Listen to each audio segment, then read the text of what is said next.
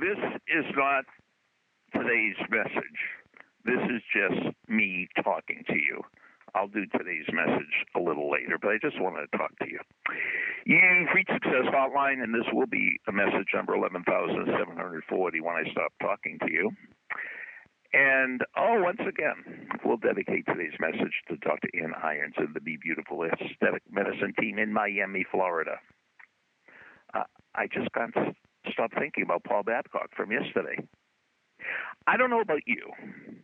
I don't work out to get into better shape. I'd like to get into better shape, but that's not my prime motivation. I work out so I could feel like an athlete, so I could feel like the wrestler I was when I was in college. I mean, the best feeling in the world was leaving the gym after a tough workout and you felt like an athlete. The best feeling is when you wake up the next morning and your muscles are a little sore because you worked out hard. Well, Paul Babcock was a great athlete, but he started losing that athletic feeling when he was 27 years old. So he says, I'm going to do something outrageous.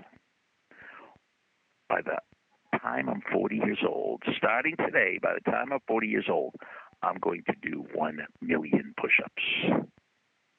And on his 40th birthday, he did his 1 millionth. That's 1,000,000 push-up.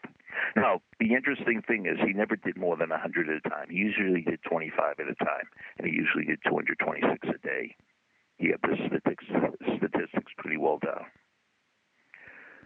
Now, this reminds me of me, because every single day from 1969 to 1979, when I was on campus at UMass Amherst, somebody would see me and say, Gilbert, are you still here? What, are you a professional student? Now, the reason they said that is because I was an undergraduate from 64 to 69. So could you imagine?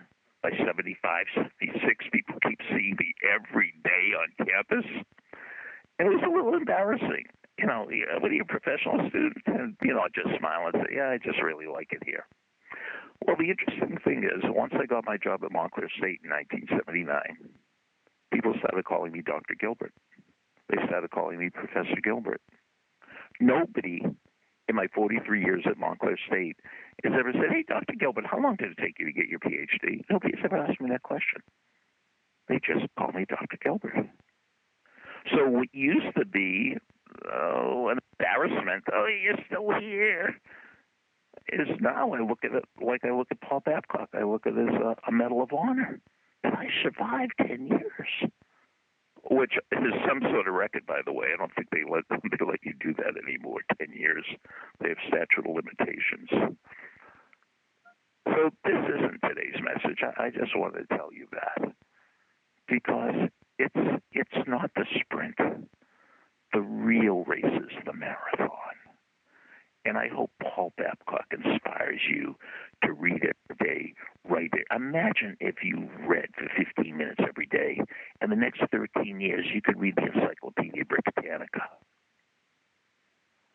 So, I bared my soul to you this morning, so talk to me.